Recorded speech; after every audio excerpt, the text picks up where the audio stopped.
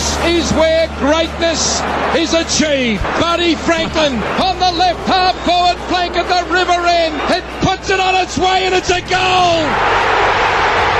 It's a goal. He is 70 metres out from goal. He's had two bounces. No one's in the goal square. Hooker can't catch him. Three bounces. Keeps it low.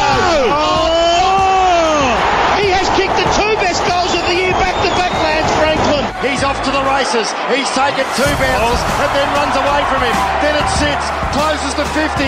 Shades of the MCG runs years ago. And he's done it again.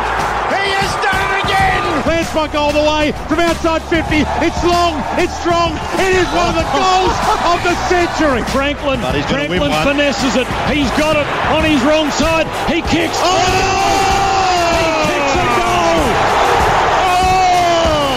It's a bloody miracle.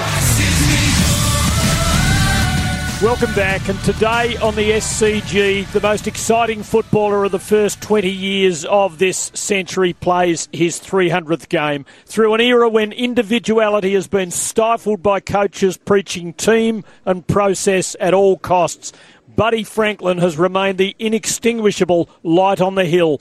And the memories aren't misty watercoloured ones, they're bold and brassy. The bravado of those running, bouncing goals. The subtlety of the impossible curling trickler.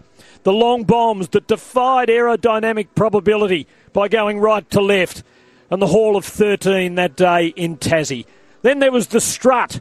As Robert Walls once said in commentary, he's good and he knows it.